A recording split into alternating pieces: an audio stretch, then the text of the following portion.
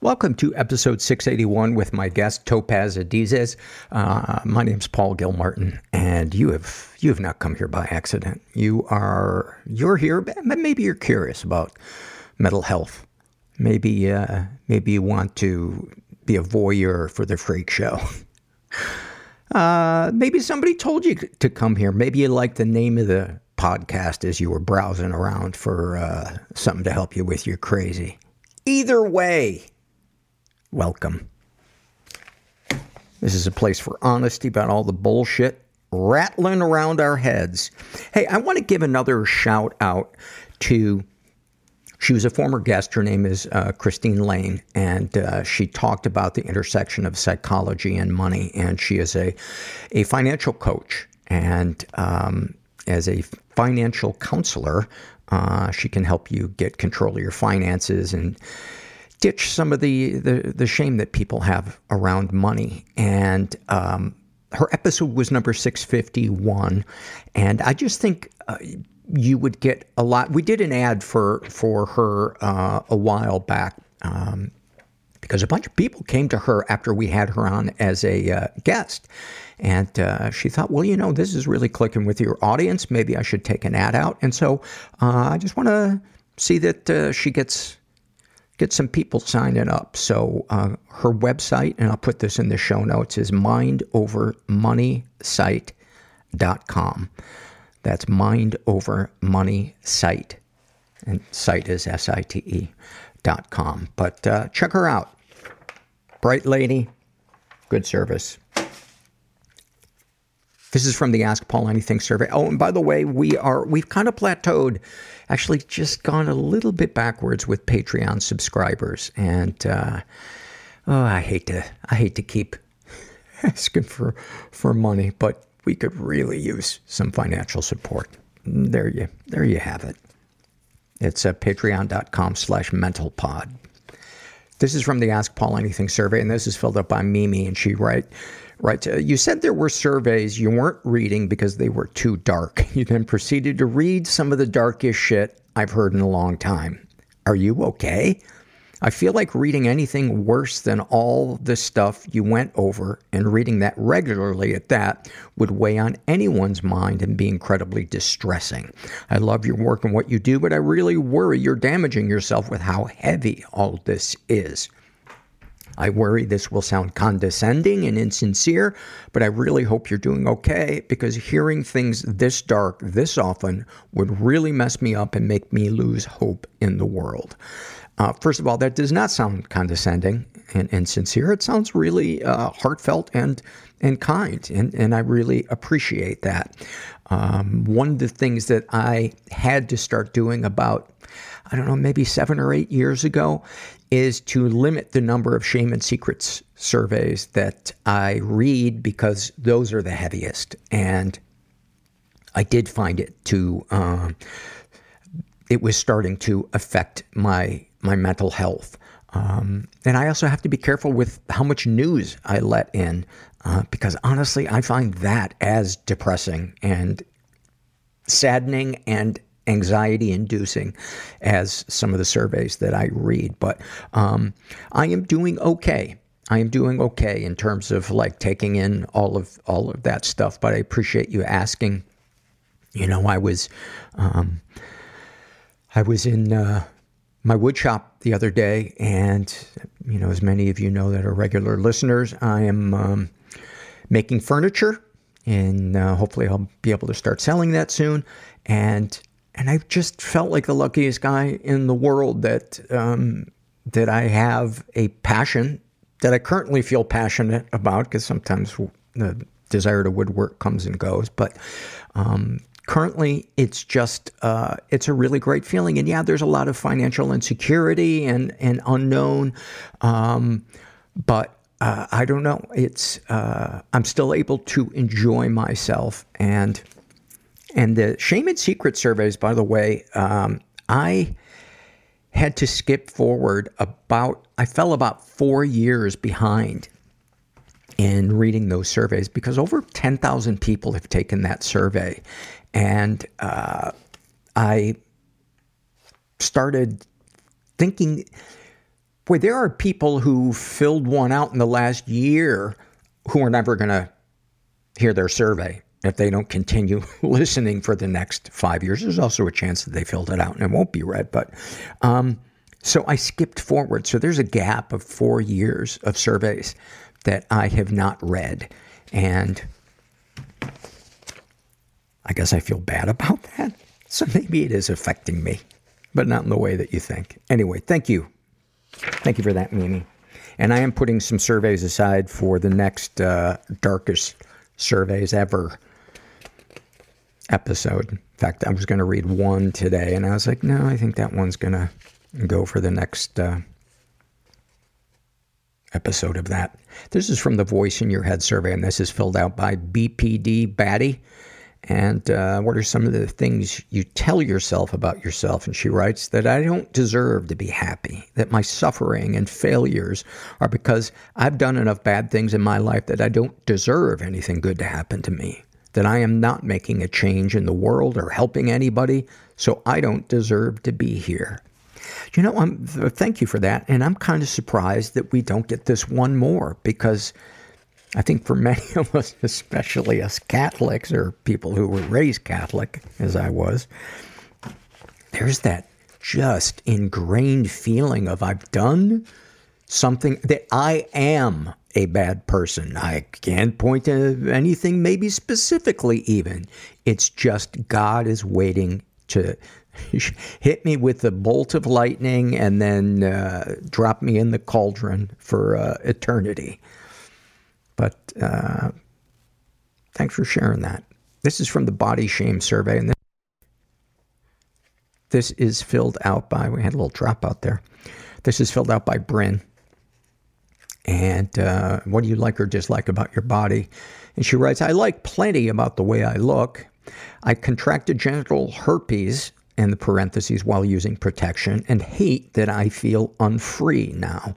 The guy knew he had herpes and didn't tell me. I tried to sue him, but he was too broke.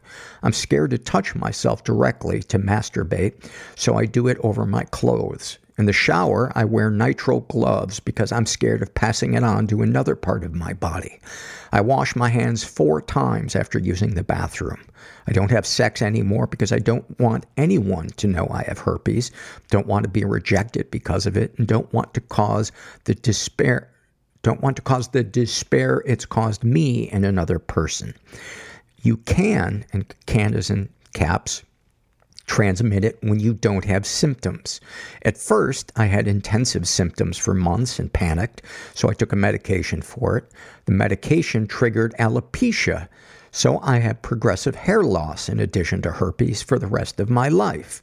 I went from feeling beautiful and fuckable to diseased and gradually balding because I fucked one asshole. I have a high libido and I'm not sure how I'm going to survive the touch starvation. I'm also autistic, in parentheses, late diagnosed recently, and don't like casual touch. And I'm realizing with the diagnosis how many men I slept with when I didn't want to. Thank you for that, Brandon. I'm so sorry that this is what you're dealing with. And I'm not going to try to dispense advice or, attitude adjustment or any of that shit. Just say, I'm sorry. I'm sorry that you're dealing with this. And yeah, fuck that guy. What a dick. And I do know people, I'd say half dozen or more friends who live with genital herpes. And I know that there are partners out there who are together who both have it, who had it before they met. And I don't even know why I'm mentioning that. If that sounds too, let's bring an ray of sunshine in here. I don't know. Sending you some love, Bryn. This is from the love survey filled out by a person who calls themselves A.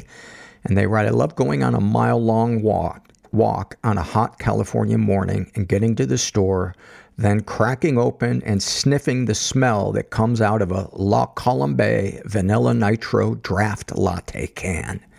That's a long-ass name. That is a long-ass name. And I've heard other people rave about that. I'm not a fan of the coffee out of the can, though. I love cold brew, especially Stumptown, and I love it out of the bottle. Oh, sweet, sweet Stumptown. I'd love to get them as a advertiser. She also loves, or I don't know, maybe A is male. I've assigned a gender to A, and there's no going back. Saving people from getting attacked by other enemy players in World of Warcraft Wrath of the Lich King, and having them be thankful to you. That's a good one. We also have a great loves towards the end of this survey, or end of the podcast, about games. I love a good gaming love. I got an email from a listener, Kelly, and she wanted to share these poems with me. And I really liked them. They're short. Don't worry, those of you that don't like poetry, you're not trapped. And this first one is called Why We Must Struggle by Kay Ryan. And the poem goes, if we have not struggled as hard as we can at our strongest, how will we sense the shape of our losses, or know what sustains us longest, or name what change costs us, saying how strange it is that one sector of the self can step in for another in trouble, how loss activates a latent double, how we can feed as upon nectar upon need, ? Again, that's by Kay Ryan, and that's called Why We Must Struggle. And then this other one is called After the Fire by Ada Limon, Limon. You ever think you could cry so hard that there'd be nothing left in you? Like how the wind shakes a tree in a storm until every part of it is run through with wind? I live in the low parts now, most days a little hazy with fever and waiting for the water to stop shivering out of the body. Funny thing about grief, its hold is so bright and determined like a flame, like something almost worth living for. Thank you for that. And that one again is by, who did I say that was by? Ada Lyman. It's called After the Fire. Thank you for those, Kelly. And I gotta tell you, not a big poetry person. Every once in a while I'll hear one, I'm like, oh yeah, that really. But most of them, I'm like, oh, I can't wait till this poem is over. This is from the Fear survey filled out by Cal, and he writes, I fear that I'll never fit in with any group, especially along gender lines. I'm a cisgender, straight male, but I've always had a hard time relating to other men, partly because I don't do a lot of traditionally male things. I don't like sports, I'm not handy, I can't fix or maintain my car. I find some traditional male attitudes to be toxic and off-putting. I feel like a lot of my characteristics and experiences veer towards things traditionally associated with or experienced by women. I am very emotionally sensitive. I've been sexually and emotionally abused, and in parentheses, by aggressive women taking advantage of my non-confrontational nature. I do not feel comfortable taking initiative when it comes to dating. Most of my close friends have been women, but I don't feel like I totally fit in with them either, since I am not one myself. And I don't really feel like I'm non-binary or gender fluid, so I don't see myself really fitting into those categories either. I do consider myself a man, but I just fear that who I am means I'll never really find a place where I belong or can be fully understood. Thank you for that, Cal. You're a very articulate dude. And, yeah, feeling like an outsider, fucking blows. And I can't relate to the one along gender lines, but I definitely know what it is, what it feels like to be an outsider in other areas, and it blows. Yeah. Is that a t-shirt? Just simply, it blows? And then people come up to you, what blows? And there you go, you blow. And then you just watch their face drop. That's how I spend my Sundays. This is an email that I got from Brian, and he writes, Mental Pod, are you still in business? Oh, Brian. I am currently in chapter 10, which is where you have a conversation with yourself about whether or not you should go chapter 11. And now I'm chapter 11. I've decided that everything's got to go, Brian. I have got racks and racks of slightly soiled wedding gowns. And I thought they were going to sell, but it turns out what people see in champagne stains, they think that that's urine. And I've not sold a single dress, and I'm going to have to shutter the doors of the clumsy bride by probably the end of the month. And I don't know what I'm going to do. Sure, some of the dresses I knew were not going to sell. The ones where the hem smells like raw garbage. I knew those were going to be tough. But I figured a lot of people would be willing to have their guests upwind to save a couple dollars. No. Turns out raw garbage is a deal breaker. I'm learning all these things, Brian. So yes, right now I'm in business, but I soon won't be, and thank you very much. God damn it. We're going to take a quick break and see if we have any sponsors. This episode is sponsored by Cerebral. Cerebral is here to help you achieve your mental wellness goals with professional therapy and medication management support. 100% online, you'll experience the all-new Cerebral Way, an innovative approach to mental wellness designed around you. You'll get a personalized treatment plan from a therapist, prescriber, or both in a safe and judgment-free space. And I just signed up for Cerebral and had an appointment this week with a prescriber and a therapist. And I was very pleased with both. They were intelligent, knowledgeable, nice. And so I have more appointments with them coming up. And so far, so good. To get started on your path towards better mental health, Cerebral is giving our listeners 15% off their first month of online therapy, medication, or both. Get started at Cerebral.com/podcast and use the code MENTAL.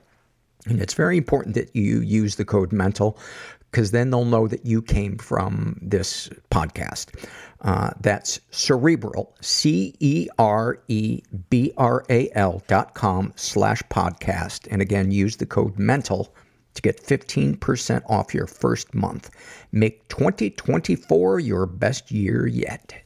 This episode is sponsored by Cerebral. Cerebral is here to help you achieve your mental wellness goals with professional therapy and medication management support. 100% online. You'll experience the all-new Cerebral Way, an innovative approach to mental wellness designed around you. You'll get a personalized treatment plan from a therapist, prescriber, or both in a safe and judgment-free space. You guys know I'm a big believer in therapy, and I also see a psychiatrist, and I happen to take meds, and Cerebral is a kind of an all-in-one place. It's entirely online. To get started on your path towards better mental health, Cerebral is giving our listeners 15% off their first month of online therapy, medication, or both. Get started at Cerebral.com/podcast and use code MENTAL.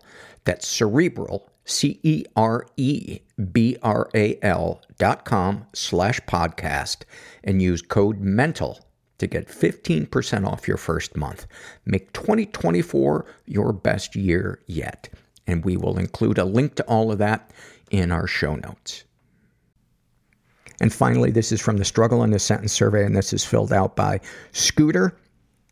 And about her autism, she writes, autism is the body feeling so much it detects nothing. And about her ADD, ADD is Alzheimer's for beginners. That feeling of being trapped in your own life with no way out.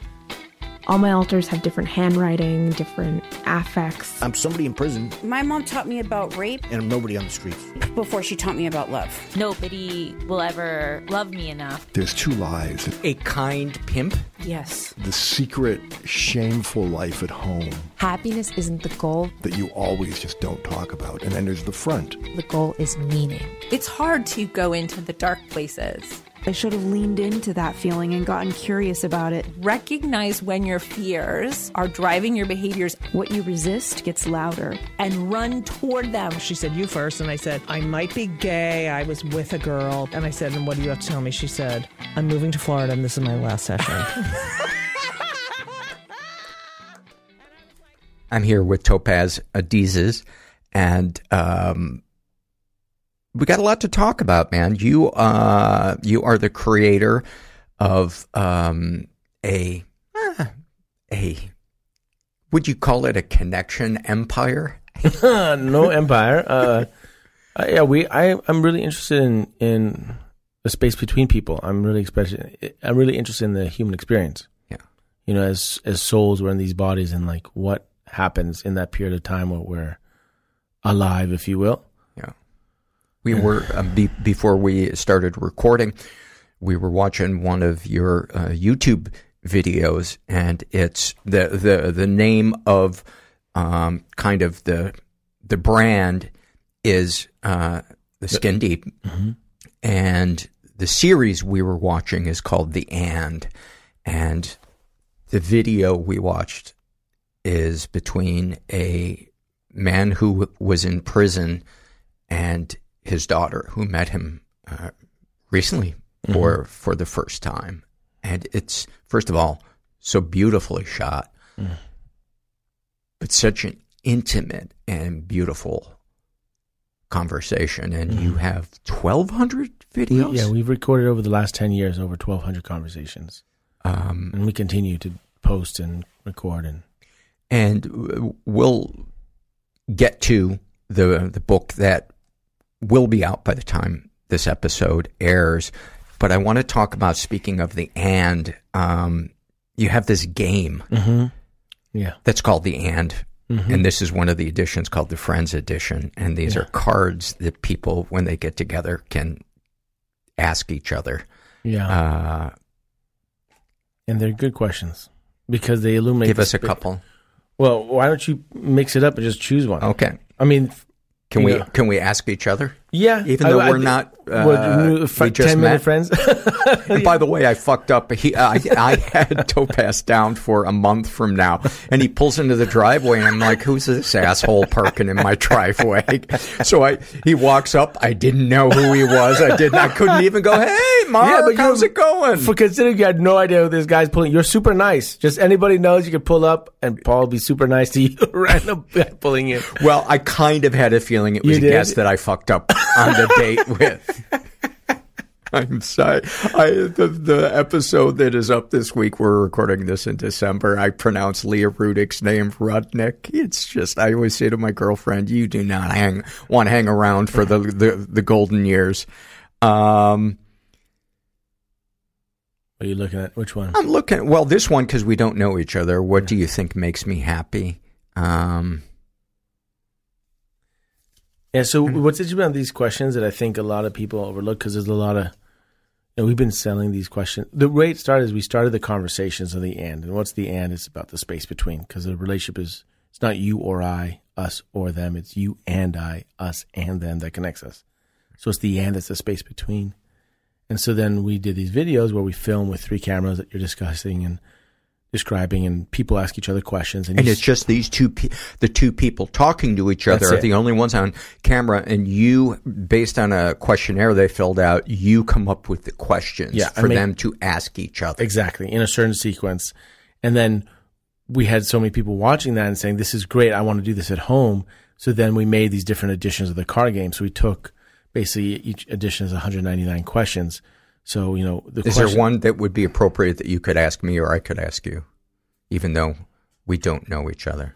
Do you have a Strangers edition? Oh, yeah, we have a Strangers edition.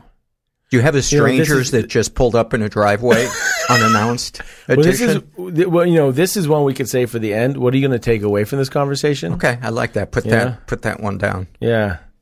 I mean, Do I need my lawyer for that one? Probably not. We'll see. Let's see how we go.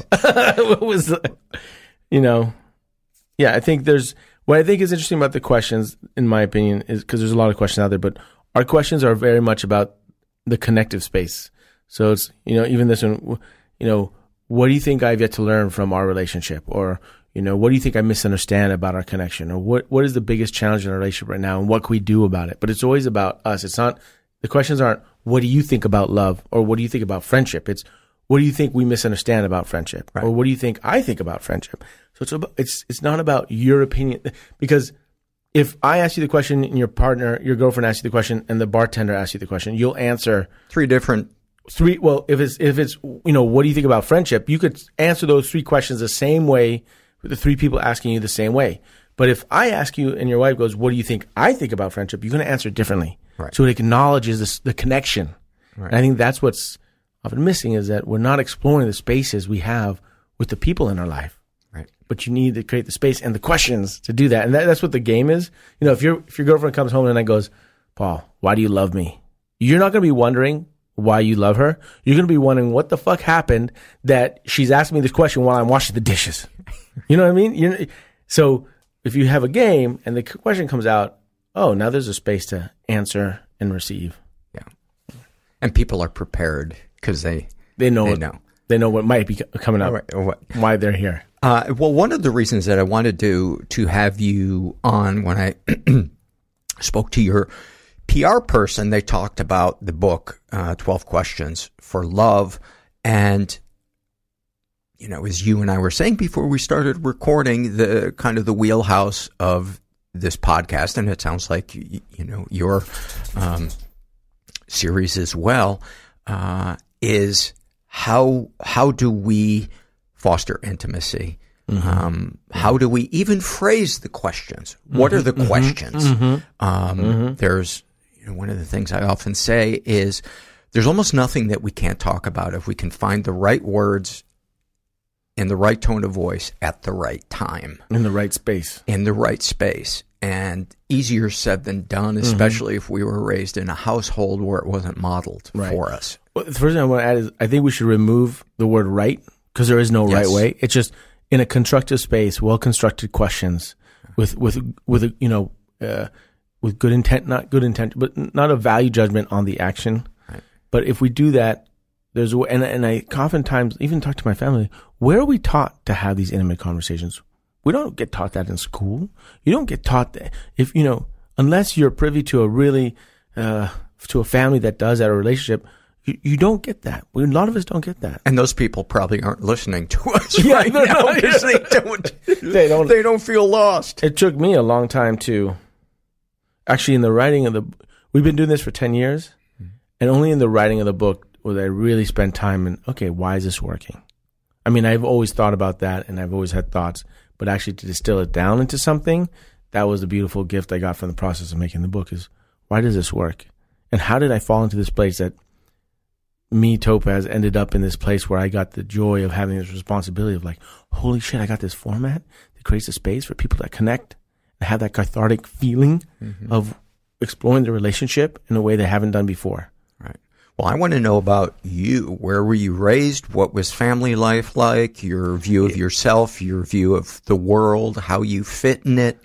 How has that evolved? Yeah. What led you to start? In my prep for this podcast, I've been listening to a bunch of your podcasts. I'm like, oh, here we go. This is probably the podcast I would do. And I'm like, interesting how I'm a little bit reserved, right? I just noticed that. So, but I'm an open book, so I can edit anything out. No, I'm not worried about that. I'm not worried about it. I just noticed, like, for a person who's so interested in intimate conversations, now going on to a show that does talk about the story of your life, which I'm very interested in, because I think there's beautiful gifts in the story of one's life. Also, the story itself is a creation to some degree. Like, how do you, the facts are the facts, but the story you give it, you can alter, in my opinion. Oh, absolutely. Yeah. And so, yeah, well, where do you want to begin? Where were you born? I was born in Santa Monica, California. So just over here. Right up the road? Yeah. Spent the first 18 years of my life here in Santa Monica. Went to Santa Monica High School, public school, and I went off to Berkeley, studied philosophy. UC Berkeley. You're one of those guys. I'm one of those guys. Spent a year at Oxford studying philosophy, which was a great experience. And I'm not fluent in 4 languages, but I can bullshit in 4 languages. You can order a beer in 4 languages. Oh, easily, for sure. But I can bullshit in 4 languages. And I love traveling and moving. And now I'm a father. I have 2 children, almost 4 and almost 1.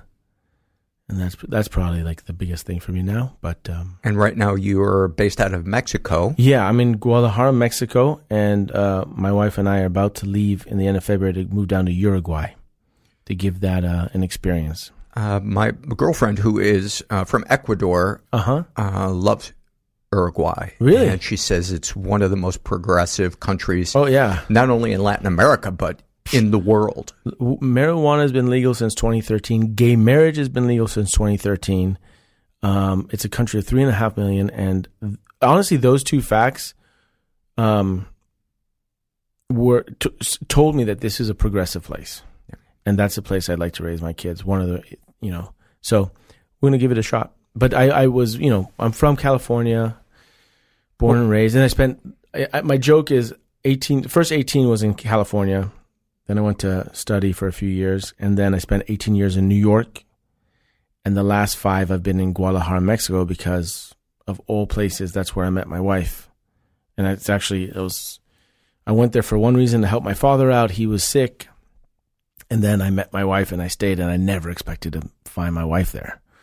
I mean, I was actually avoiding Guadalajara for years because I just hated the name. I was like, I lived in Mexico City. I loved it. And then Guadalajara, I was like, I don't know why, a horrible name would stop me from going to a place. It's so funny because I think it's such a beautiful name. Really? Yeah. Wow. Yeah. Yeah. So, and then I ended up meeting my wife there. So I've been there the last 5 years, and it's been great. So what was family life like growing up? Particularly any struggles, whether it was... So what I find interesting for me is, as I look back at it, I'm 47 now. As I look back at it, there was a pain early on, and that pain that, was the lack of intimacy. My parents got divorced when I was 4. I only have one memory of them being happy together. My mom laughed so hard she pissed in her pants because my dad made a joke. That's my only memory of them being happy together. That's a pretty good memory. Yeah, it's great. And I thought, even then it's like, wow, what's wrong here? She pissed in her pants, laughing like, cool, but she pissed, Right. And I don't even know if my mom remembers that, but I remember that. And I was 3 or 4, and my memory, I think that pain of the lack of intimacy and connection between my parents and also me with them, I think led to a hunger to explore intimacy and connection. That then through many years transformed into this gift that is what I've been spending my time on for the last 10 years. Isn't that interesting? Yeah. How? I think it's beautiful. I think that's kind of about the stories of our lives. For many years, until I was 37, there's one memory, and I describe it in the book too, but this memory of my mom coming to get me, my brother and I, and basically my dad and her like fighting between putting us in the car and taking us out of the car, and as she's taking us away because they hadn't figured out the logistics. The logistics of where we spent time when. That hadn't been figured out yet. And until I was 37, that was a source of pain. And it's something that actually anchored my identity into a sense of victimhood for me. And then it started shifting. And now, 10 years later, for the work, I kind of see it as just an interesting story that's actually like the seed of the pain, or the symbolic story of the pain, that actually now is turned into a gift. And now I see it as like, oh, that's a beautiful little story. And that's actually, and I would treat it differently. Mm-hmm. Whereas, even before I used to treat the word divorce, because that was basically my first memory of seeing my parents fight and divorce and literally mediating. My brother's 15 months younger than I. So my experience, my memory is mediating between two warring parents as a 4-year-old, literally. Do you remember anything you said as you were mediating? I mean, in this story memory I tell you about, my dad came in the room, your mom's about to pick you up, and she's taking you for this holiday, and I want to be with you on the holiday. What should I do? I said, well, write up a contract. What should I write in the contract? Well, write that if she takes us on this holiday, you get us on the next holiday. And my memory is that I basically told him what to write, and he wrote it on a piece of paper. And you were how old? 4. How did you even know what the word contract meant? No, but make a deal. I said make a deal. I don't remember. And also memories lie, right? Right. Memories, not that they're malevolent, but they change. But this is my memory, and that memory has informed my perspective on my being, my identity, but that I remember like yesterday, and my relationship to that memory has shifted, obviously, but the story, as I remember, it still remains the same. And that's, I negotiated. And when my mom came to get us, I said, Mom, just sign the contract. She's like, I'm not signing any contract. I'm not signing any paper. As she took my brother and her and I. And so that was, early on, it was a lot of fighting. And it was a lot of movement. Every Monday and Friday, I'd move between houses. So I was born to be a gypsy, right? Mm-hmm. And then every 6 weeks, we'd swap for 2 weeks. So I'd be with my dad on the weekdays, my mom on the weekends. So it was a lot of movement. Every Monday and Friday was pack your stuff up, go to the other house. Twice a week you're moving. And what do you remember the feelings that you would have as you would pack up or move? I was trying to be in the media. I was trying to solve why they got divorced. Apparently I used to have a lot of bad stomach aches, which I don't remember. But then in my 20s and 30s when I was dating, and as soon as I felt this intimacy growing with someone, I would get a stomach ache, butterflies.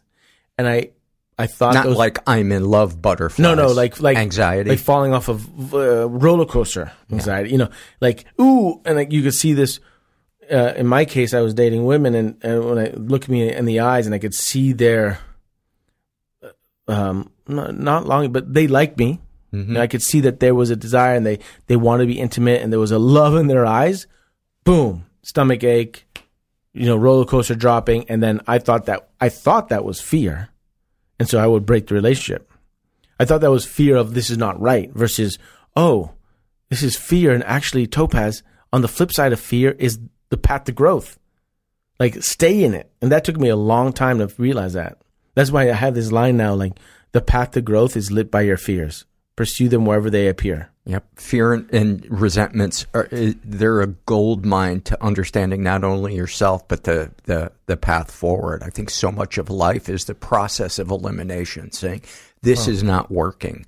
This coping mechanism that helped me survive as a child is no longer serving me as an adult. Yeah. Thank you very much. Moving. Yeah. But it's like a constant peeling back of these of the layers. Because now I'm 47. Now there's another layer for me to explore. Now I'm reflected back through my children and my new relationship with my wife. New being now we're parents. Mm-hmm. Now we're parents of two. How do we allocate our energy? So there's constantly this. And where am I? The question I'm asking now is, where am I doing the work in terms of facing those discomforts and fears, and where am I pretending that they're not there? What are some of the ones you are pretending they're not there? Well, I don't even know. Like, I don't even know if I'm not, are they in my blind spot? Mm-hmm. So you're looking. Oh, I'm trying to always look. And that's why whenever I feel discomfort, I'm like, okay, there's something there. Or, I love that. My wife and anytime I feel like, I don't want to do that, it's like, great, you're going to learn something. You got to go. Mm-hmm. So driving here, we're going to go these questions. Interesting, Topaz. Why is that? Let's go and find out. Our bodies can be so important to helping us find our path if we listen to them. And sometimes it might be that reality is being distorted and our body's telling us something, but sometimes our intuition is telling us something. That's what I call in the book deep listening, which is when oftentimes we're in conversation, we're thinking about what we're going to say next. Mm-hmm. But when we drop in and we're looking in people's eyes and we're actually breathing in our body, if you let the intuition speak and you let the body talk, because you realize I don't need to win a point here. I'm not here to get to a conclusion or just let's see where the conversation flows, which is what I've felt in listening to your podcasts. And I call that deep listening. It's like listening to your intuition, your trust, and your body and seeing, oh, where there's tension here. There's tension in the stomach. Like, what's that about? Oh, let me breathe into that. And through the breathing into that tension, what a thought comes up. And then let me articulate that thought and see how that resonates in the other person who's also hopefully deep listening. And let's just see where the conversation goes. What do you think you were seeking in studying philosophy, and what, if anything, did you take from it, or have you taken from it, that helps you or helps others? So I studied philosophy because I didn't know what I wanted to do. And so what I told myself, and with the help of my father, which is interesting because he's in the business world, but he said, what I told myself is I'm going to learn how to think first and then apply it to something. And philosophy was a great way to learn how to think, if you will. Look at an idea as an object and look at it from all the different angles. See an argument, see an idea, perspective, and analyze it. And I thought that was something that was really helpful by studying philosophy. I don't think I was very good at studying philosophy. The other thing I learned or took away from it was that maybe there's no truth, and it's just the confidence of someone who sounds like they know the truth, and they're just making an argument, and they still look really confident, and they use really beautiful, eloquent words and strong arguments, but at the end of the day, someone else who's arguing the other side, who can do just as eloquently and just as confidently, can sound right too. And that was the name of the class. What? Arrogant? What you just said. Like, it's kind of long, but people understood what they were taking. That's what I took away, and I think it was a great practice in just looking at ideas as shapes and objects, which you then can spin around and see different angles on. Are you a meditator? In theory, yes. In reality, no. I have 2 children. We wake up at 6:30. It's on my list, and sometimes, yes, I do drop into it, especially when things are really hectic, and when have fear come up, and I feel like I'm losing, quote unquote, air quotes here, losing control. Mm-hmm. Then I definitely turn to that. And the reason I ask is because you seem to be somebody who is very attuned to listening, and one of the biggest things that I get from meditating is, they say that prayer is talking and meditation is listening. And I really believe that to be true, even though the majority of things that I hear when I'm meditating is just my mind saying, I'm afraid of this, I'm afraid of that, and obsessing about something in the future or something in the past. But the thing that I take out of it is it highlights to me what I'm anxious about. So then I can say, is there a tool I can apply to this? Can I just sit in the anxiety? Do I not need to do anything about it? Do I need to make a phone call? Do I need to remember that I don't have control here and let the universe unfold in the way that it's going to unfold? Yeah, amen to that. A non-religious amen, but a whole, I feel that. I agree with that. That resonates for me.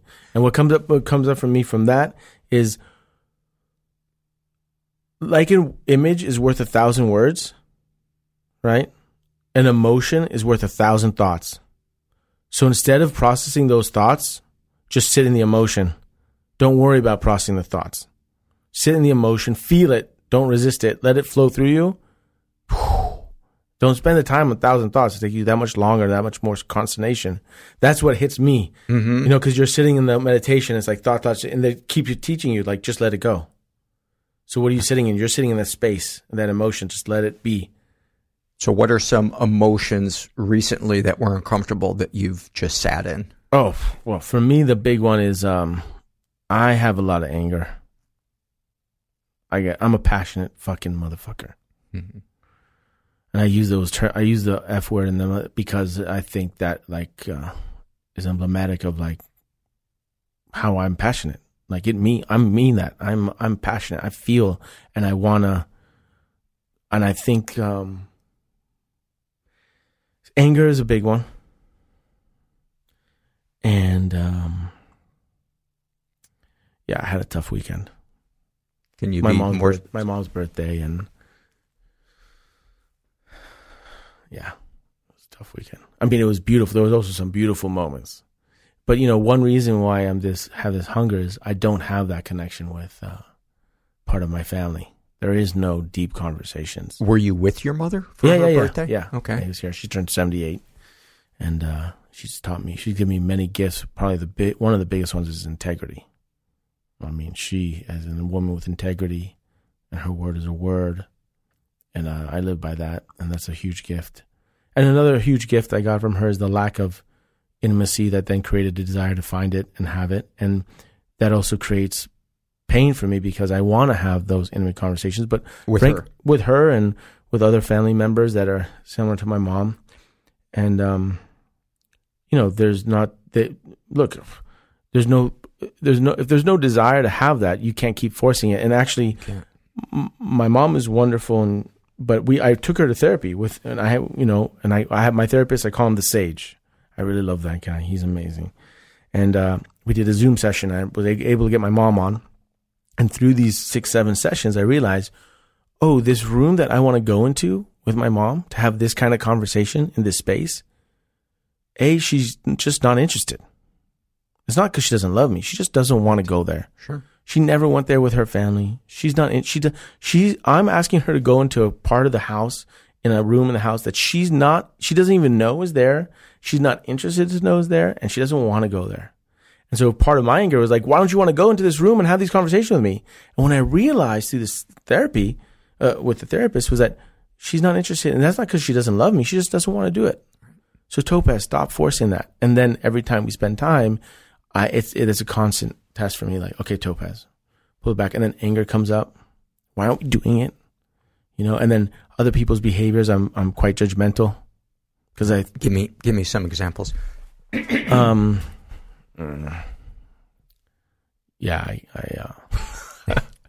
this one's too close to home, and I can't go there. But I noticed that I'm quite. Well, you know what I noticed is that I get energy off being judgmental. That's what I'm working on now. Yeah, it can be a high. It could be a high. Self-righteousness is a drug. And I have that, and I don't have that when I'm in the room of the and filming production. The people who step in, they're having a beautiful moment. I'm fueling the space by being there. I don't get that judgment there. I get that judgment in my personal life. Right? And it's so much. And one thing I've been talking to my wife about is like, the closer you are to me, the harder and more judgmental I am and more abrasive. So who gets a lot of the brunt now is probably my wife. Thank God she's a strong woman. She's a strong woman. And does she speak up for herself? Oh yeah, that's what I mean. She's strong. She doesn't take shit, but she does it in a way that diffuses me instead of confronting. She's like a jujutsu. She takes my energy and brings it back to me instead of just pushing back, because that would be exhausting. So she's a master, which I'm really grateful that I've found her in this life.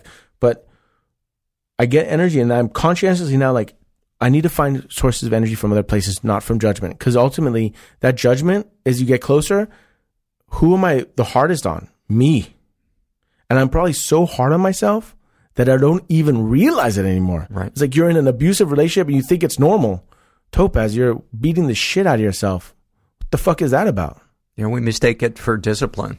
And like, where is that? And I think that's a space that I'm spending time in now. That and anger. And I'm not quite sure of their relationship, but just two things is judgment and anger is things I'm currently treading in. I struggle with anger every day, not necessarily with interpersonal relationships, but with the world, what's going on in the world. And the feeling of helplessness and outrage and injustice, it really challenges my belief in a benevolent force in the universe. It's like, how can this be happening? And I don't know what the answer is to that, but So I have to sit in it. Yeah. Yeah. Well, here's one thing that I'm always working on now, which comes from the work of the Ann and the stuff in the book, is we got to stop looking for answers. Create better questions. So, and I do that all the time now. When I find myself, why is this happening? Or, any question was like, ooh, consternation. I can't get around. It's like, Topaz, stop. You're spending energy in the wrong spot. Don't look for the answer. Create a better question. Do you find relief from coming up with a question? No, because the question is like, is where we throw the stick, and our mind will chase the stick no matter where it goes. But we don't realize that. So why is this happening? Is well, okay, the world. So I stop. What if I change a question to, what can I do now in my world of relationships that makes it a little bit better, where I feel more inspired? The things that you have control over, rather than resenting the things you can't. Or what can I do to make my neighbor feel better today? Boom. And so when I find myself stuck on a question, it's usually because I'm asking too broad scope of question that I don't necessarily have. We need 3 parts. That's what I've learned. And I think one thing I want to share with myself and with everyone is, don't look for the answers. Create better questions. Instead of focusing on trying to come up with 30 answers to one question, come up with 30 questions. Choose the one that gives you the most energy and empowerment and agency, and then answer that. Oh man, I love that. So, I'm seeing what's happening in the world these days, and I've been in trauma for about 7 weeks, in lineage trauma, and I have not been able to see. I've been seeing things through my trauma, which is not necessarily clearly, but I know I'm clear that I'm seeing it through my trauma, right.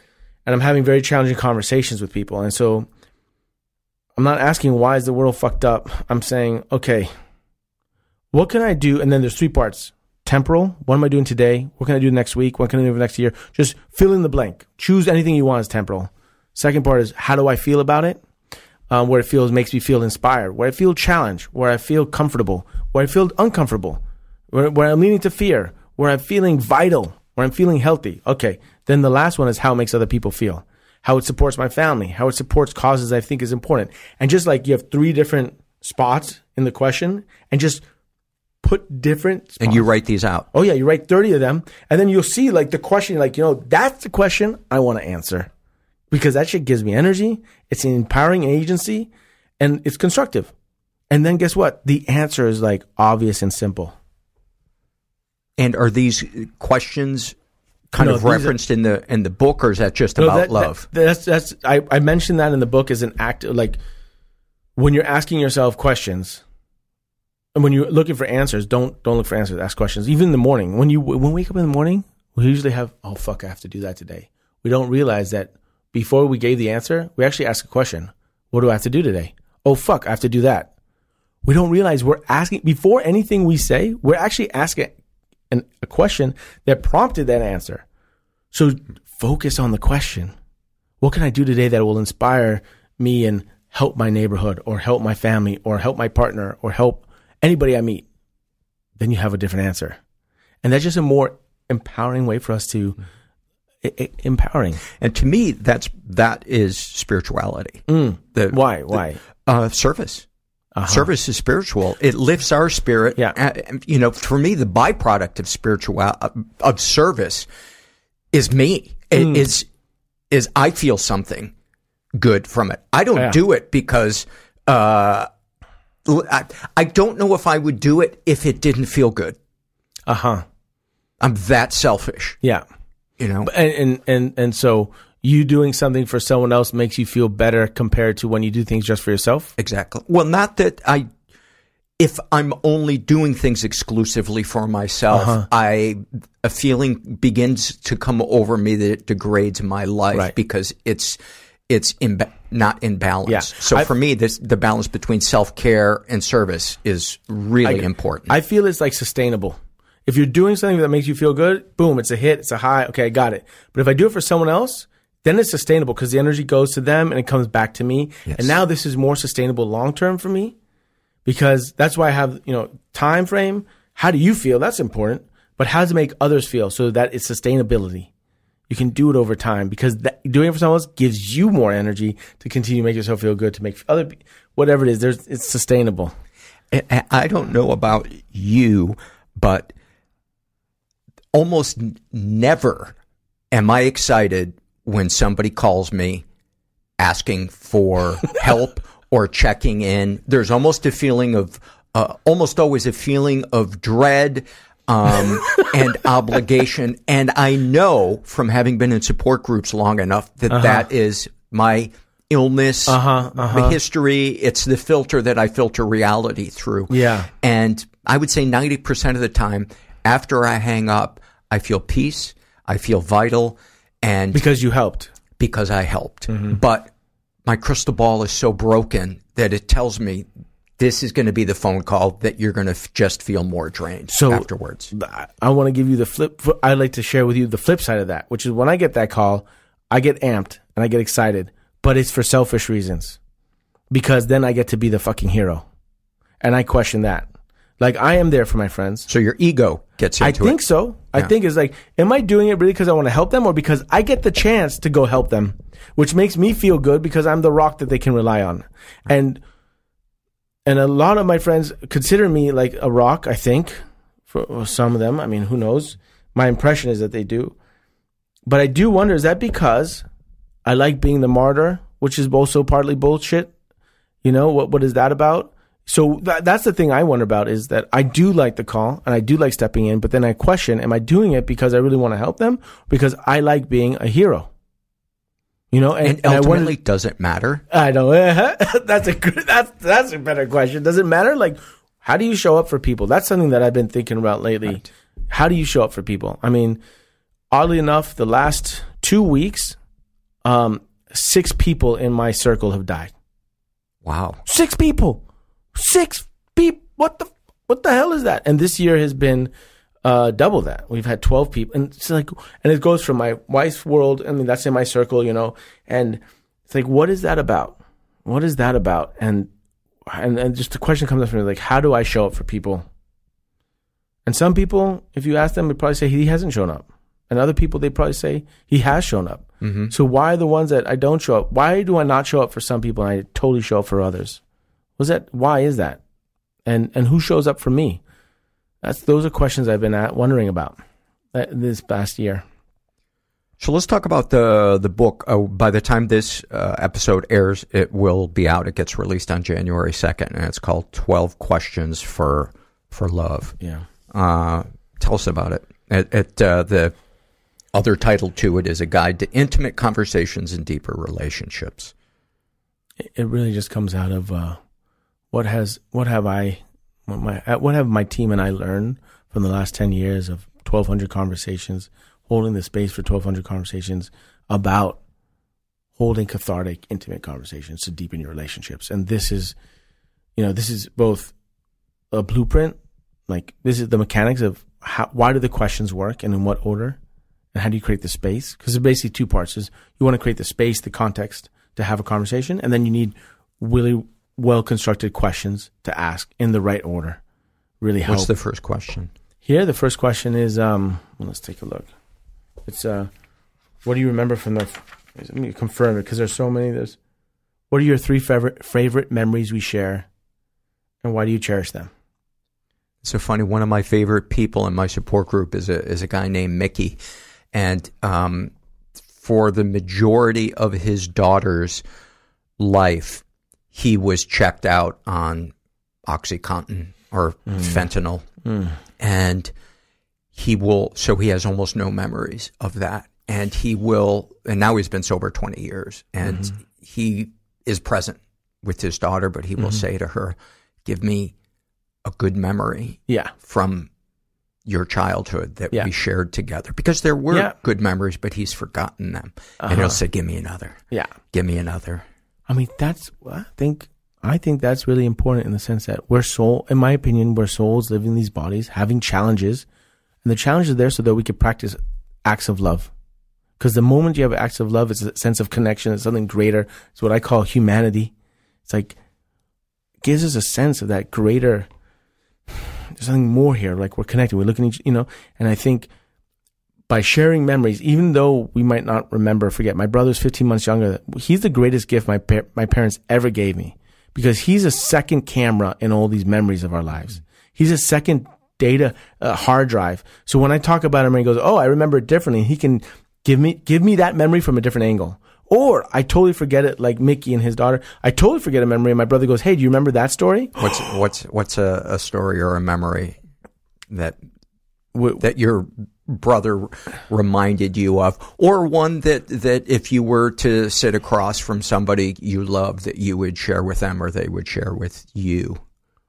In relationship to what? Like, well, I mean, look, so one of the challenges from this past weekend with my mom was that we created a memory, and I thought the memory could have been better created, meaning there were some people missing that would, in my opinion, would have created a better memory. And my mom had a great time. But for me, it was like, fucking, we could have, if these two people were here, it would have been that much better of a memory. Mm-hmm. And then I got angry. And for her, she had a great time. So that, I think about those things. And then, I just spent a week with my dad, who's 86, and his wife, my stepmom, my bonus mom. I call her my bonus mom. That's a great term. In Uruguay. And we had a weekend together where my kids were not there because they didn't come with me. And I'm like, wow, we are, as adults, I get to spend this weekend in a beautiful place with my dad, who's 86, and we know that there's not much time there. Mm-hmm. My stepmom, and we're creating these memories. And so last night, 3 weeks later, I asked him, like, what was your favorite memory?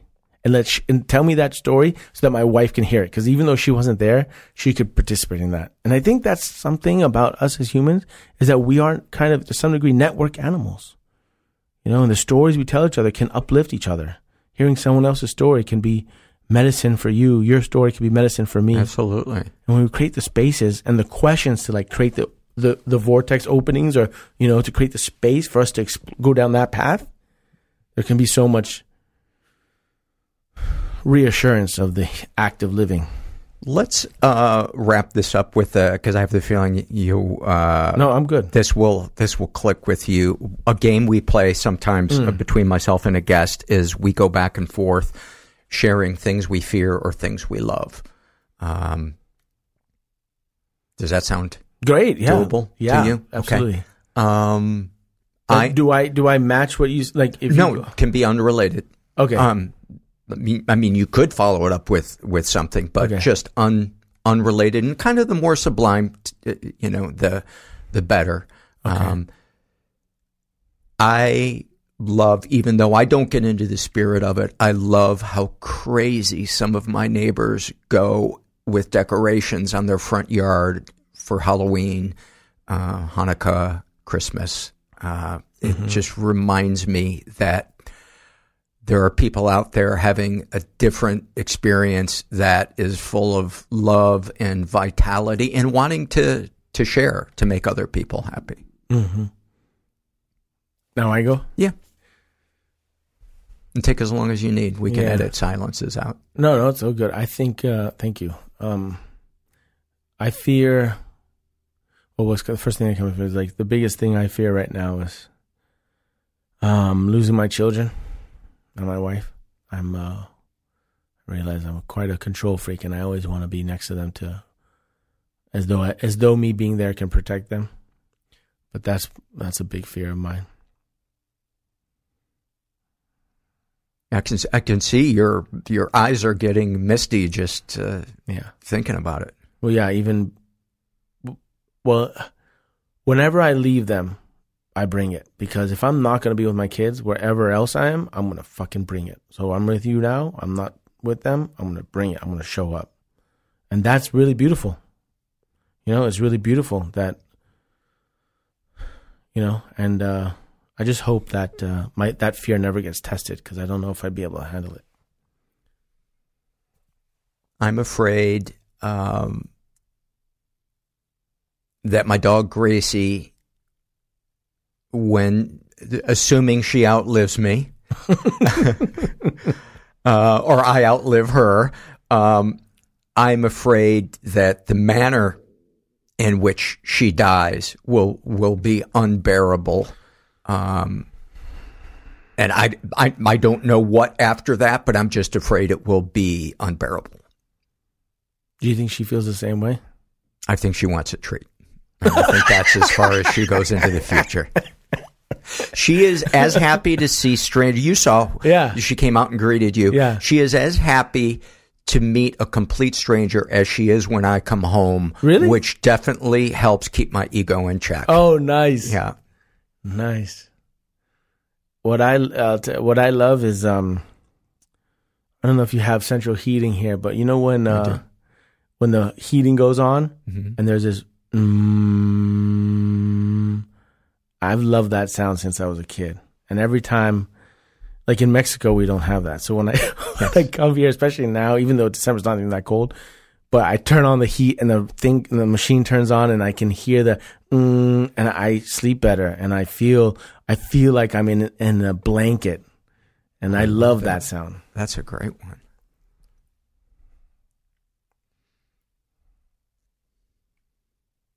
I love canary wood. What's that? It's a smell? It's a type. No, it's a type of wood that has like 5 different colors in it. And I'm in the process of building some furniture. I was able to get a couple of slabs of it for a really affordable price because it's considered an exotic wood, and it doesn't grow in the United States. But it is, most of it is yellow, but it also has like cranberry colors going through it. Wow. And some oranges, and it's just the most, it's a wood that looks like it was created by an artist, and it's also really dense and kind of waxy. So after you mill it with really sharp knives or a hand plane, or you sand it to a really high grit, it looks like a beautiful bowling ball. Wow. Yeah. It's not like this bookshelf you have here. No, that's just a plain. Yeah. I think that's even probably. But it's brown stained. Like that, brown and reddish. Oh no! I'll show you after we're done here. Actually, the end table in the living room that I just made is canary wood. Yeah, we'll walk by that on our way out. One of the ones with the glass table. But when I get a slab of wood that I've never used before, there is an excitement to it, especially when it's in the rough slab form, and I don't know why that is. Maybe because it's the closest to a tree that I get to improvise, really connect deeply to. But there are certain woods that I can, it's almost like I took an amphetamine. Wow. Amazing. Yeah.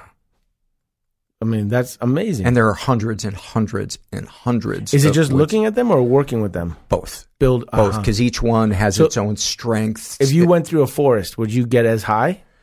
Probably. Well, I love forests themselves, but like looking at a walnut tree, no. But if it had died and fallen over and we were cutting it open and seeing the slabs, it'd be like I've never been to a rave, but I imagine that's what it feels like at a rave. Being the first person that gets to see the inside of a tree is, I don't know. For me, it's like seeing a child born. Wow. Because it's this special, unique thing, and you don't know whether the grain is going to be boring or it's going to be exciting. And I've built furniture from slabs before where you couldn't see the grain, then I mill it, and the grain is amazing. And that's just, it's such a high. It's such a high.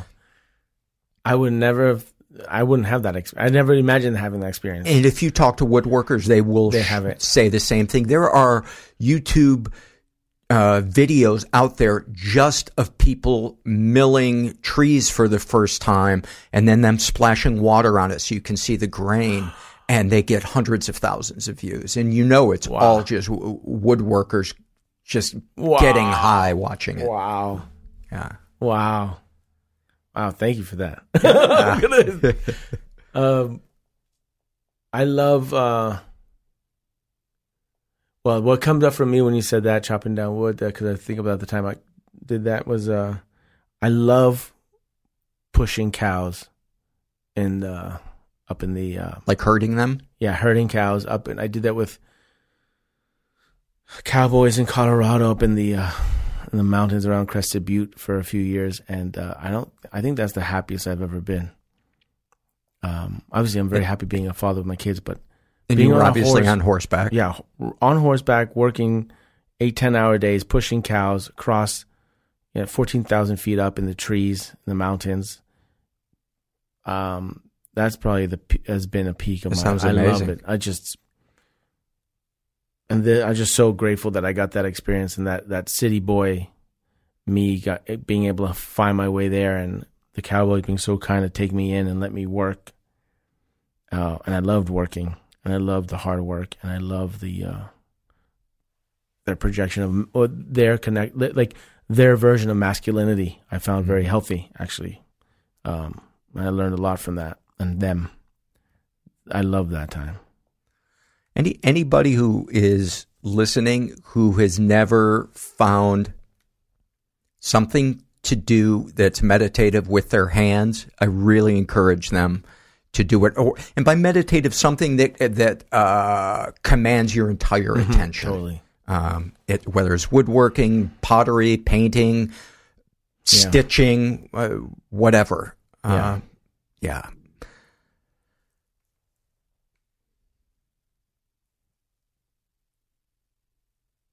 I love when somebody, even though I'm not like a fan of the ukulele, I love when somebody takes a song we've heard 1,000 times and they play it on the ukulele and they make it work.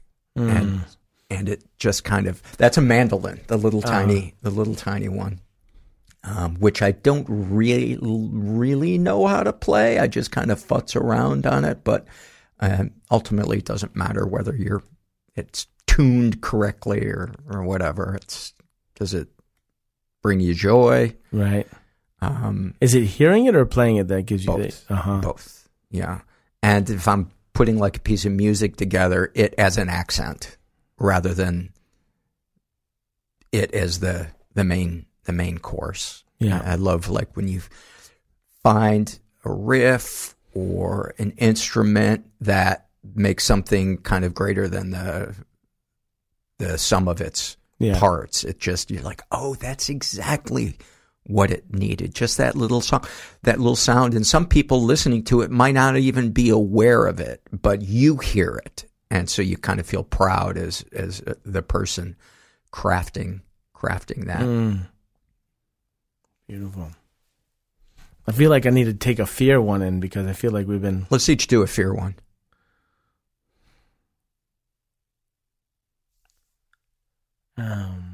What's it say on your arm?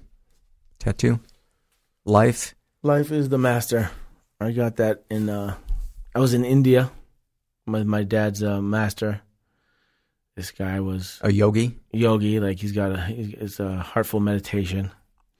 And we're in India and at one of their ashrams, and it's like... And for some reason he let 300 people in, and they're all sitting on the floor, and they're all looking at him. And him and my dad are both in chairs talking because they're friends. And they're talking about the most lame... They're talking about driving to the airport and the luggage and how, like stupid shit. And there's 300 people holding their kids watching, And the master is sitting there, and he took off his glasses, and without his glasses, he's blind as a bat. And he would talk with my dad about basic nothingness. And I was filming it, sitting there watching. And then the master would occasionally just look out without his glasses, just at the audience of 300 people just sitting there. And just look out. And they were all having these experiences. I looked at their faces, and they were getting messages. They were... I was thinking, oh my God. What makes him the master is that he gets out of the way. Like, he doesn't even see them. He doesn't have glasses. He's not registered, but he's letting whatever they pick up, life speak to them through him. They're putting it on him, but it's life speaking. And he got out of the way. And that's why I put life as the master. Just a reminder, as in the life is the master teacher. Right. Life is the master teacher. If you hear people who are really good at improvising or, masterful musicians like Quincy Jones, one of the things they'll say is, my job is to get out of the way and let the universe write this song or come up with this next line for the improv. Yeah. Yeah. I am afraid I'm having people over for New Year's, and I'm afraid that my decorations look half-assed and that they will feel like I don't really care about having them over. Do you? I do. You do care? I do care. I'm just not a big decoration person, but I'm very proud of the vibe I've created in my house outside of the holiday decorations. It feels very meditative. It feels like you have certain spots for certain things. Yeah. That's what I feel. So the hammock out there and the chair, it seems like you have your thing to do in each spot. It has this unique purpose. Thanks. I do feel that way, but we can get used to where we are every day and kind of forget what's special about it. Okay, that's what I love. I love coming in. Like I came in, I quickly took a book while you were checking on your computer. I love coming in and reading the space to see what happens in the space. So the chair, you have one chair facing out the window. Like, okay, I see you there in the afternoon when the sun's coming in. Yeah. What are you doing there? And then there's the hammock and there's the book and what is that? Everything is like a remnant of an identity. What happens? What's an action that happens? I love that. I love reading the space and imagining what happens. Yeah. There's one thing going to archaeological digs, Pompeii or something, and seeing that, but even just someone's home is coming in. It's like, oh, this is what this person does. This is how they live. This suggests the spaces they inhabit, both emotionally and physically. It's really, I love that. Yeah. What a great one. Let's do one more each, whether you want to do a fear or a love. I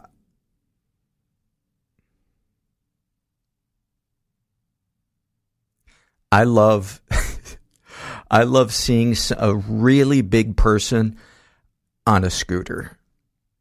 It's just kind of the, I don't know, the lack of ego, because so often you see people on these totally tricked out Harley Davidsons or choppers with the gigantic handlebars, and you feel like, I don't know, there seems to be a lot of ego involved, but like when you see somebody who's built like a linebacker on a tiny little scooter, I just love kind of the lack of self-consciousness and just the lack of fear of somebody going, look at that idiot.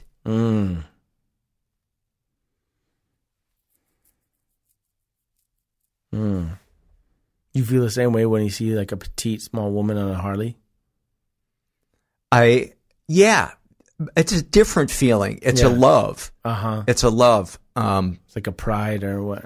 Yeah, just that she's following something that she wants and kind of doesn't care that a large part of society is like, that motorcycle's not meant for you. Right.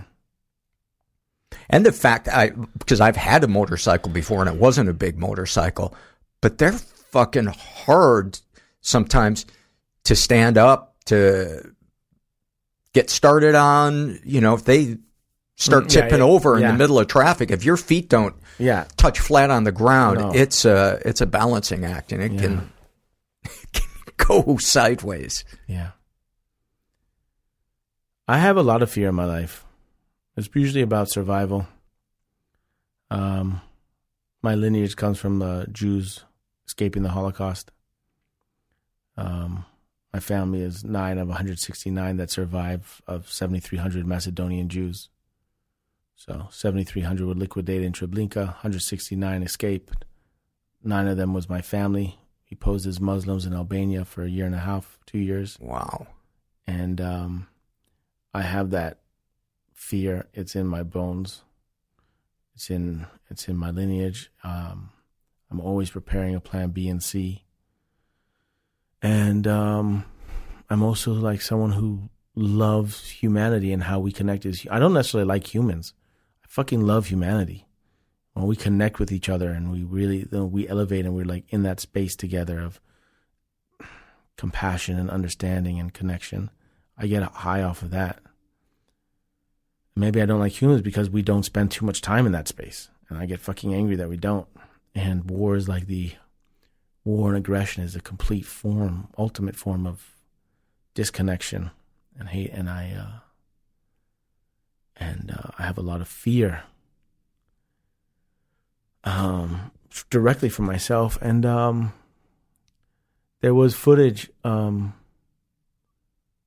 don't remember if you saw that on YouTube, but there was footage in Dagestan, Russia, of a plane that landed from Tel Aviv. And there were like I don't know how many young men, but there were young men running rampant through the airport looking for a Jew. I did see that. That's my nightmare. I've had those nightmares literally in my sleep as a kid, because my dad told me, as a Holocaust survivor, he said, son, it's going to happen in your lifetime again. I mean, it hadn't happened in my lifetime, but it will happen again in your lifetime.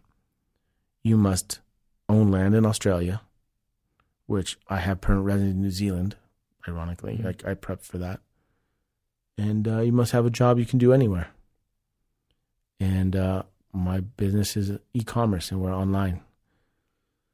And so I find it interesting that at like 47, I've listened to him without really being, because I never thought I always thought like, that's not going to happen again. And I don't know if it's going to happen again, but it feels like it could. And that's a big fear of mine. And not taking any way away from the immense pain that other populations, Palestinians are feeling. Like, that shit fucking rips me apart, and that really hurts. And as someone who's created this space for 10 years to have difficult conversations, I've been trying to find my way through that fear and trauma, and I'm still trying to find my way through it. And and that's why I don't say much about it. This is probably the most I've said in 2 months. Thanks for sharing that. Yeah. I'm going to end with a love that is so fucking trivial, but I love a good welcome mat. A welcome mat? Something that says something that's kind of silly and just kind of ridiculous. And just as you go into this person's house, there's just a vibe that they don't take themselves too seriously, and they're happy. So, like, that you showed up. What's a great one that you love? God, I can't think of one in particular, but it might even be a kind of a cheesy one that just says like "Home Sweet Home," like they're unafraid that it's kind of cliche and a little bit saccharine, but they're not afraid to. What does have yours that. say? Do you have mine? It doesn't say. Not only does it not say anything, but it started falling apart 4 years ago, and I think that tells people coming through the door, be prepared. He is not that self-aware. I think this means that your audience, your listeners, should get you a different mat. They should hook you up as a mat for Christmas. I like or that. Or for the New Year. Let's put that out there. Let's put that out there, and I will wait on buying one and see if something shows up. Something shows up. Topaz, thank you so much for coming by. Your book is called 12 Questions for Love. It comes out January 2nd. Your YouTube channel is called The Skin Deep, and the series that we were talking about in particular is called The And there's a ton of really deep, great videos. Thank you. Thanks for coming. Thank you. Many, many thanks to Topaz. We're going to take a quick break and see if we have any sponsors. This is from the Misophonia survey, and this is filled out. For those of you that don't know, misophonia is sound sensitivity. It's a big fancy word for it. And this was filled out by a woman who calls herself Lost in London. And what noises trigger you? Sniffing, coughing, throat clearing, and snoring. Is your relationship with the person making the noise affected by their noises? Yes. I find myself feeling angry, disgusted, and on edge with the person making the noise, and I feel bad for being so irrational. It makes me want to yell at that person or run away. Are you comfortable telling people about your sound sensitivity? No. I feel guilty and embarrassed. If someone is coughing or sniffing because they're ill, it feels cruel to say I have a problem with it. What have the reactions been when you've told people, I can't help it? Do you have other sensory sensitivities? Yes, I have sensitivity to light, particularly in periods of high anxiety. I do not recommend that you have a surprise party for yourself. And I like how you are going to know that it's a surprise party, but you're somehow going to be surprised. Have you struggled with food issues? No. And I mention it every time I read the misophonia survey, but this was designed by someone with misophonia. So that is, if you're scratching your head saying, why, what does food have to do with this? What is, this other thing? It's because those are questions that they had, and I was just kind of taking their lead. How long have you had misophonia? Since my early teens. How many times a day do you get triggered? It depends. When my boyfriend has a cold, it could be several times a day. Do you feel guilty about your triggers or the way you respond to them? Massively. I feel like I'm being childish and unfair. Have you been diagnosed with a mental or physical health disorder / issue? If so, do you believe it's connected to your misophonia? Yes. I have CPTSD from my dysfunctional upbringing with my mother. We lost our home in my early teens, and we spent the next 5 years sofa surfing, staying with friends from her 12-step programs or staying in halfway houses. Often we shared a bed, and I was with her bodily noises all the time. She would never go to the doctor when she was ill. In parentheses, I live in the UK. It's free, so there's no excuse. So it just got worse. One time she coughed so much she was sick in our bed, and I still imagine it's in my hair 15 years later. When people cough or snort or snore, I feel like I'm back sharing a smelly sofa bed with my mother in yet another stranger's home. Do you have a history of trauma or emotionally disinterested / unavailable parents? Yes, my mother was emotionally abusive. It is now my belief that she had undiagnosed mental health problems as she behaved in a very erratic, highly sensitive way. She has extreme money issues, resulting in homelessness on more than one occasion, and couldn't handle me as her only child despite being a perfect straight-A student who tried very hard to care for her. I never knew which mom I would have on a given day. If I was sick, she would say I was punishing her.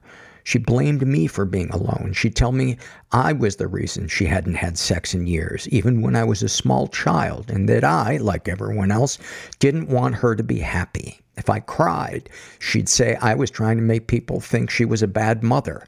If something didn't go her way, she'd storm out or scream. She'd regularly tell me she couldn't cope.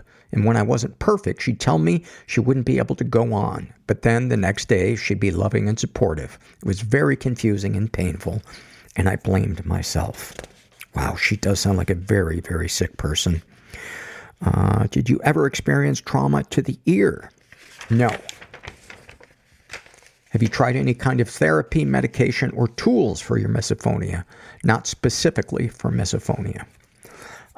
Thank you for filling that out.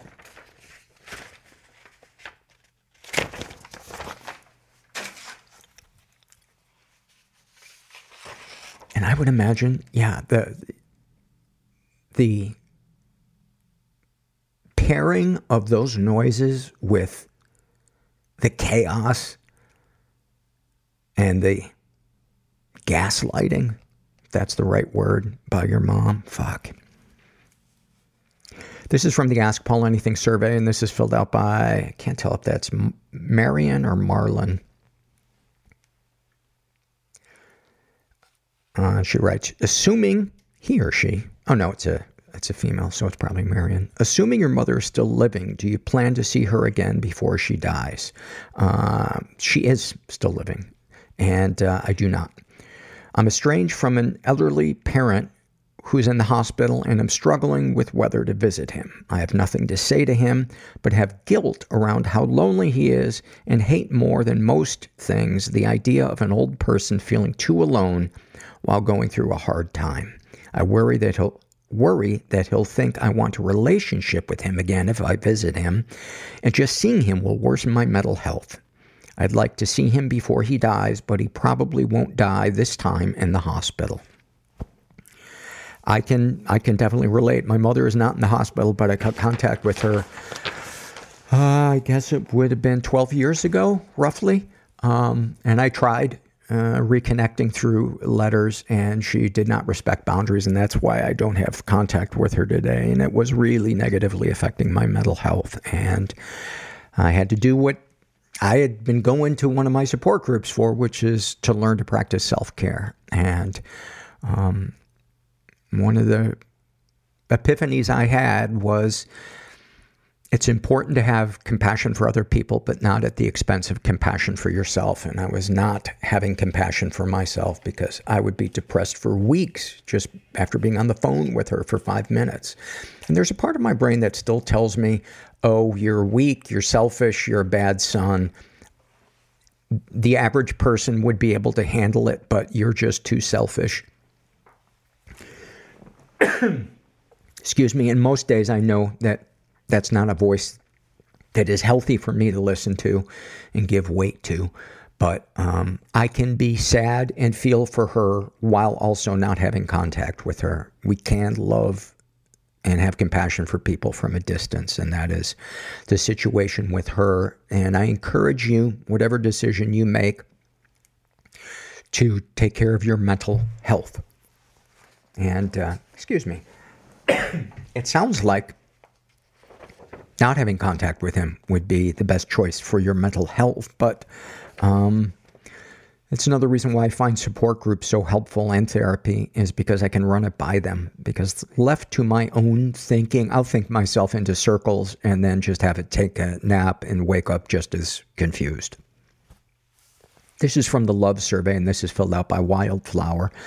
And they write, I love when everyone has gone to bed and I have the freedom to do things without getting yelled at. Where do you live?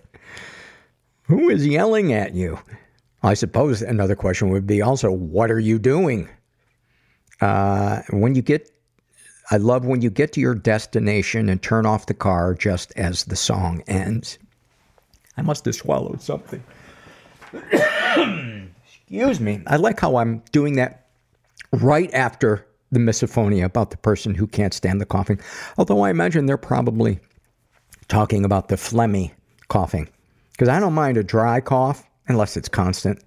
But the wet cough, or somebody talking at length when they need to clear their throat and they're not clearing their throat. Ugh. But that's a good one. The timing. That's when I feel like, oh my God, there is a God. Because clearly, that timing, the song and the engine going off at the same time, that's otherworldly. That can only be explained by a deity. This is a Shame and Secret survey, and this is filled out by a woman who calls herself Moon Lover, and she is in her 30s. She identifies as bisexual. She says that she was raised in a slightly dysfunctional environment. Ever been the victim of sexual abuse? She writes, yes, and I never reported it. I was sexually abused by a cousin from as young as I can remember to 15 years old when they moved out of the country. He was only 1 year older than me, so the few people I shared it with dismissed it as a, quote, normal, unquote, childhood behavior. It was not normal, and it happened often. I would try to say no, pretend I had a boyfriend at school, explain that we could get caught, etc., but he didn't care. I'm also 95% sure my uncle, his dad, abused me too, because every time I see him, I feel weak, physically ill, and can't think straight. I just can't remember anything. It also makes sense because if he abused my cousin as well, my cousin would just be continuing the cycle of abuse. I finally is in caps, completely cut off contact with them when I was 28. I'm now 31. I was also raped by a coworker on the second day of my new job. My first, quote, grown-up, unquote, career. He said that his 2 dogs had passed away from parvo when he was having a get-together with coworkers at his house that night because he didn't want to be alone. Being naive, I went. When I got there, I was the only person and no one ever showed up. Oh, that just makes my stomach sink. There was a gun on the kitchen counter, and I felt really afraid. He began making sexual advances, and at first I didn't do anything because I was in shock. Then he pushed me down on the bed and raped me, saying that, quote, I would have his children, unquote. I'm 5'11", but he was much larger than me, and for the first time in my life, I felt completely overpowered.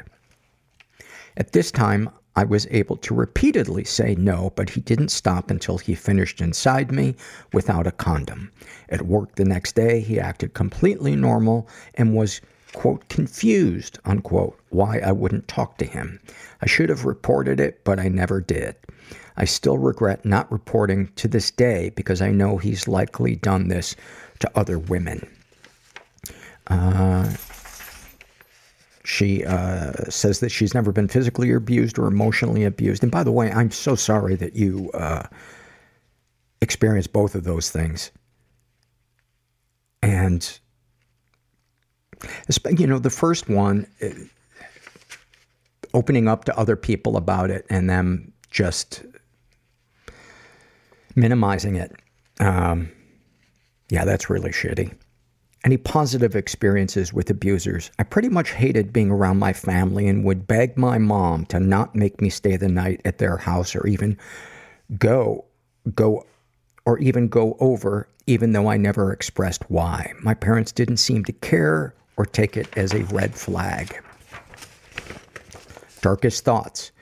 I have bipolar 2 on top of the CPTSD, which I was diagnosed with last year at age 30. I have suicidal thoughts almost daily. I fantasize about how to do it and the relief I would feel. Sometimes I just lay in bed and think about it all day long. So much so, I can't even have a conversation with my partner. I feel that I will never be, quote, content, unquote, and that I will live with depression the rest of my life, and I am tired. Darkest secrets. I have serious intimacy issues and cannot even kiss people I have sex with. I can only engage in sexual acts if they have aspects of violence or aggression. I hate, and hate is in caps, that I am this way but don't know how to engage in sex otherwise. This has led me to having sex with some pretty not great people. I do not have sex with my partner. In parentheses, we are married, but he is closeted gay, even to me. I have known this for 9.5 out of the 10 years we've been together, end of parentheses, and therefore I seek sex on apps. I have periods of hypersexuality and periods when I cannot even think about sex. And that is really common for people who've experienced sexual trauma, is going between what they call sexual anorexia and promiscuity. I'm just wondering, as I read this, how much processing of this that you've done either in support groups or with the therapist, regardless of the modality. I don't know if you've done talk therapy and you've hit a wall with that, but there are nonverbal modalities that can be really helpful with trauma that's trapped in the body. Somatic experiencing is one that really helped me. EMDR is another one that really helped me. Sexual fantasies most powerful to you. Having sex with multiple people at once, but being taken over. Rape, play, being held down, choked, beaten, etc. I won't expand further for your sake. Writing that makes me feel disgusting. The idea of consensual, loving sex where you attempt to make a connection with your partner makes me sick. I hate that I am this way and wonder I have ever gotten this far when other people have been through so much worse than me. I have to tell you, first of all, my heart breaks for you, and the things that you are sharing are so textbook for someone who has experienced sexual trauma. Which is why I'm wondering if you've been to a therapist yet, especially one who has a lot of experience in this. And obviously, I'm not a therapist, but I've talked to many therapists, both about my own issues and therapists that I've interviewed on the podcast, books I've read, friends in my support groups.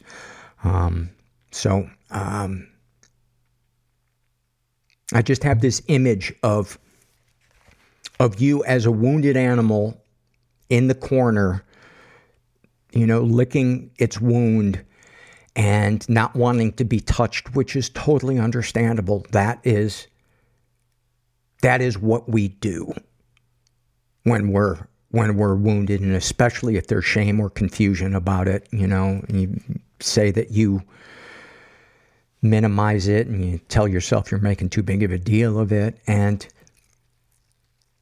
one of the things that sexual trauma survivors share the most, and this was the case with me as well, is the fear of not being believed or being told that you're making too big of a deal of it. And so we go into that corner and we lick our wound and we isolate and we get sicker and sicker.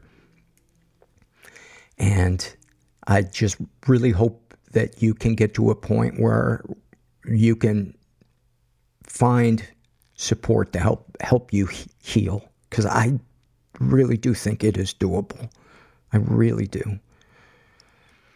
What, if anything, would you like to say to someone you haven't been able to? I'd like to tell my partner that I know he's gay and that I support him and that he doesn't have to sneak around or keep it from even me. I feel very sad that after 10 years, he can't share it with me, and know that he must feel very alone. I worry daily about his mental health as well. What, if anything, do you wish for? I wish for a, quote, normal, unquote, life. One where I haven't been abused, don't have to be on meds, don't have episodes of psychosis, etc. Have you shared these things with others? I've shared my childhood abuse and adult rape with my partner, and he's been very supportive. I've even tried to share with other people, but they immediately become very uncomfortable, so I stopped attempting that a long time ago. I even told my... Should have read this part first. I even told my therapist about being raped by my coworker. Instead of talking to me about it, she told me that she was once sexually harassed, not raped, harassed by a coworker, and it happens all too often, and she moved on. So I won't be doing that again. That is a horrible therapist. That is a jaw-droppingly horrible therapist, and I encourage you to find a good therapist, because a good therapist can feel you and see you and empathize with you, and it can be incredibly, incredibly healing. How do you feel after writing these things down? I feel pretty much the same, just hoping someone out there can relate. Oh my God, so many people can relate to what you've written. And there's a support group that I think you could benefit from. That's centered around intimacy disorders, and I don't want to. It shies away from public media, so I don't name it on the podcast itself. But if people email me about it, and especially for people who alternate between hypersexuality and periods of withdrawing, or just one or the other. Many people find it to be extremely helpful, because that is part of my story as well, and it's helped me. But thank you for sharing that. And then finally, this is from the love survey, and this is the aforementioned loves about playing games. The name of the person sharing this is "The wench thinks you should stop playing with the drinks." I have no idea what that means. Share things you love. Board games are a big hobby for me, so I have a lot of loves attached to them. I love getting a new game, especially one I've backed on Kickstarter, because it usually means I've been waiting for it for at least a year. I love Kickstarter exclusives, like high-quality game components and extra play modes. I love games with metal coins, grabbing a handful and feeling their weight, the metal coins feeling more real than cardboard or plastic ones. I love when they make collector's editions, and knowing that my collector's copy is one of only a few copies like it. I love opening a new game, taking the shrink wrap off of a pristine box, lifting the lid and smelling the fresh paper, plastic, and cardboard. I love unwrapping the pieces, popping the cardboard pieces out of the punch-out sheets, combing through the other components. I love reading through the component list and the instructions, counting them out to make sure all of the pieces are there, familiarizing myself with every last piece in the box. I love reading through the instructions for how to play, trying out the solo mode if there is one, playing against myself if there isn't, making sure I fully understand the game. I love bringing the game to a game night to try with others for the first time. I love when other people get just as into the game as I've usually been since I got it. I love planning out a strategy for gaining points or pulling ahead and having it come to fruition. I also love more chaotic games where you just have to take down your friends and be the last one standing. I love when a game has box inserts with spots for all the pieces and they all go neatly into the box when you're done. I love when a full game box has heft and knowing that there's a whole world in there I can get lost in for an hour or two. I love games. That is one of my favorite sets of loves that I've ever read. I love when people get into the details of something.